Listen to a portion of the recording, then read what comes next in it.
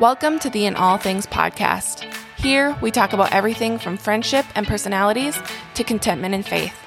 Our goal? To encourage you to seek Christ in all things. Hey, how's it going? I'm your host, Sierra. Let's imagine you're in my living room and dive into real conversation. Hello. I hope that everybody has had a wonderful week so far. Today we are in the second week of Advent, and if you didn't listen to last week's episode, the word Advent means arrival. The Advent season is the 4 weeks leading up to Christmas, which is obviously when we celebrate Christ's arrival. Traditionally, when a home or a church is recognizing Advent, they have a circle of 4 candles with a 5th candle that's placed in the middle. And every candle represents something different, and a new one gets lit each week leading up to Christmas. So last week we had talked about hope, and today we're going to talk about love, and the last 2 weeks are joy and peace. Then the 5th candle, which gets lit on Christmas Day, that represents Christ and the light that he brings into the world. So as I said, the second week of Advent, love is the topic. I feel like love can kind of be a cliche subject, and it really can be because we live in a culture that is kind of saturated with its own version of love. We hear about love everywhere we go. Whatever we watch, whoever we listen to, anything that we read or see, it is about love.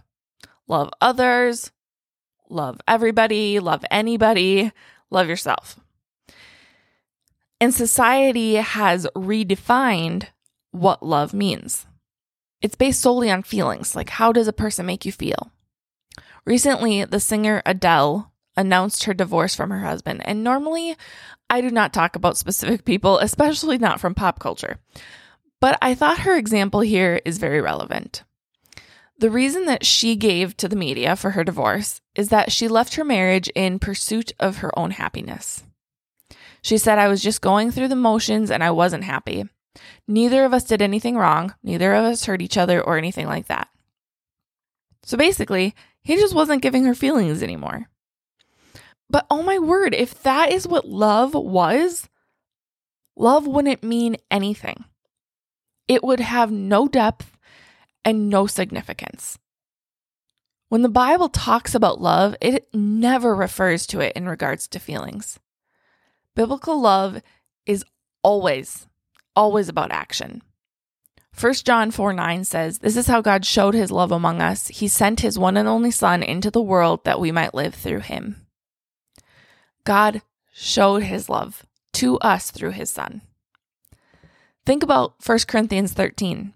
We often share this passage at weddings, but it's actually meant for the entire body of Christ as a whole and to each other, not only romantic love. Love is patient. Love is kind. It does not envy. It does not boast. It is not proud. It does not dishonor others. It is not self-seeking, and it's not easily angered. It keeps no record of wrongs. Love does not delight in evil, but rejoices with the truth. It always protects, always trusts, always hopes, and always perseveres. Love never fails. All of those are verbs. It's not an emotional love, because our emotions come and go. Some days we're happy and positive, and others we are grumpy and irritable. Sometimes we want to just sit and cry. Other times we want to laugh, and there are times that we want to just scream into a pillow. But our emotions are not reliable. Imagine if that's the kind of love Jesus showed us. We wouldn't ever know where we stood with him. But Christ is the picture of biblical love. Not only does he exemplify love, he encompasses love. The Bible says that he is love. His love is completely unconditional. It's not dependent on what we say or what we do. His love doesn't depend on how much time we spend with him or how we're feeling that day. It is steadfast, it is deep, and it is reliable. Christ's love is one of the most powerful concepts ever. The sacrifice that he made for us was made purely out of love for every single one of us. When we look in the Old Testament, God's love was primarily shown to the Israelites. They were God's chosen people whom he favored throughout the beginning of history. But when God sent his son, Jesus died for everybody, the Jews and the Gentiles. Anyone who is not a Jew is considered a Gentile. But this means that there are not any second-class citizens among God's people anymore. He has welcomed all of us as children of God. In Ephesians 2, Paul is talking to the Gentiles, those who were not born as Israelites. And he's saying, remember that at that time you were separate from Christ, excluded from citizenship in Israel, and foreigners to the covenant of the promise, without hope and without God in the world. But now in Christ Jesus, you who were once far away have been brought near by the blood of Christ. In later verses, Paul also says, consequently, you are no longer foreigners and strangers, but fellow citizens with God's people, and also members of his household, built on the foundations of the apostles and the prophets, with Jesus Christ himself as the chief cornerstone. That's pretty amazing and exciting to think about. This is actually where we see the beautiful concept of adoption as well, because so many families are inspired by these verses as they prepare to bring children who are not biologically their own into their family to become their own, to be loved as their own. Ann Voskamp writes about God's love in her book, The Greatest Gift. She says, God can't stay away. This is the love story that has been coming for you since the beginning. The God who walked with us in the garden in the cool of the evening before the fall shattered our looseness with him is the God who came after his people in the pillar of cloud of fire because he could not bear to let his people wander alone. He is the God who loves us and likes us and isn't merely 50% or 72.3% for us, but the God who is always unequivocally 100% for us, the God who is so for us that he is the God who chooses to be with us. Can I be really honest for a minute? There are a lot of people who try to tell us that because Jesus died for us, we are worthy or deserving of love. I'm not one of those people. I'm sorry. But here is why. When we realize that we were so devastatingly unworthy of love when Jesus died for us, it is only then that we can even begin to grasp Jesus' love for us. We were lost in the eternal consequences of sin before Jesus. Romans 5:8 says, but God demonstrates his own love for us in this, while we were still sinners, Christ died for us. And verse 10 says that it was while we were God's enemies that Jesus reconciled us through his own death. God's enemies. We are not worthy of God's love. But here's the good news now that I've bummed you out. God loved us anyway. He redeemed us through his Son. He desires for us to live in heaven with him, literally forever. Despite our unworthiness and despite being his enemies, God sent Jesus to die for our sins and redeem us. For those who believe in him, he calls them children. That idea says absolutely nothing about our worthiness, but it says everything about the goodness and the love of God. Because after realizing our status, how much bigger is his love now? That is what I think is so important to focus on. We can also focus on how far Christ's love for us goes.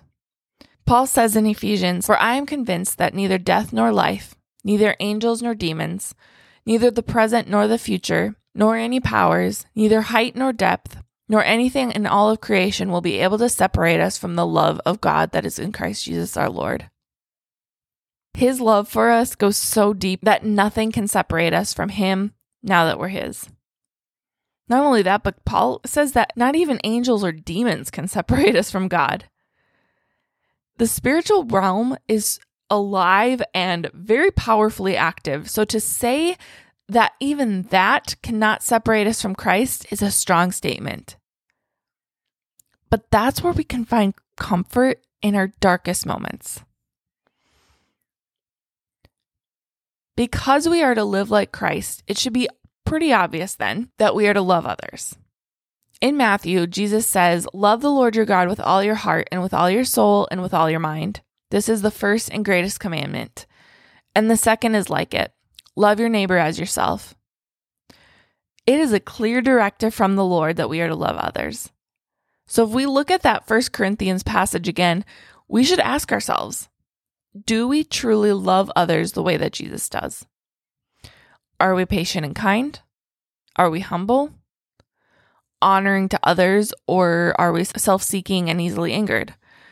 Do we rejoice in the truth? Do we protect, trust, hope, and persevere? It's quite the list, and it may sound like some pretty high standards, but it's good to reflect on this because there's no way we will ever be perfect.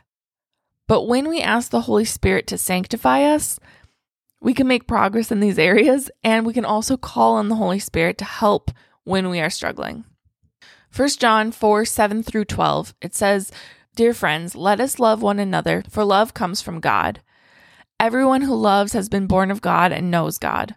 Whoever does not love does not know God, because God is love. This is how God showed his love among us, that he sent his one and only Son into the world that we might live through him. This is love, not that we loved God, but that he loved us and sent his Son as an atoning sacrifice to our sins. Dear friends, since God so loved us, we also ought to love one another. No one has ever seen God, but if we love one another, God lives in us and his love is made complete in us." So in this week of Advent, let's just soak in the love of Jesus. Let's take moments in our day to recognize his love for us and also make efforts to love others as he's called us to. I wish I could remember the name of the book, but I read a book once that had the concept of living loved. Live our lives as though we are fully accepted, fully valued, and fully loved, because we are by the one who created us. Remember that Jesus came into this world out of love for us, and he died for us out of love, so that we could spend eternity with him because he loves us. Have a great week, everybody, and Merry Christmas. Thank you for joining today's conversation. I hope this was an encouraging episode as you continue to walk with the Lord. If it was, please leave a review on Apple Podcasts. This helps with the app's algorithm and allows In All Things to be accessible to even more people. Share with your friends and give us a follow on Instagram and Facebook. You can find us at In All Things Pod on both of those, and visit our website at inallthingspodcast.com. See you next time.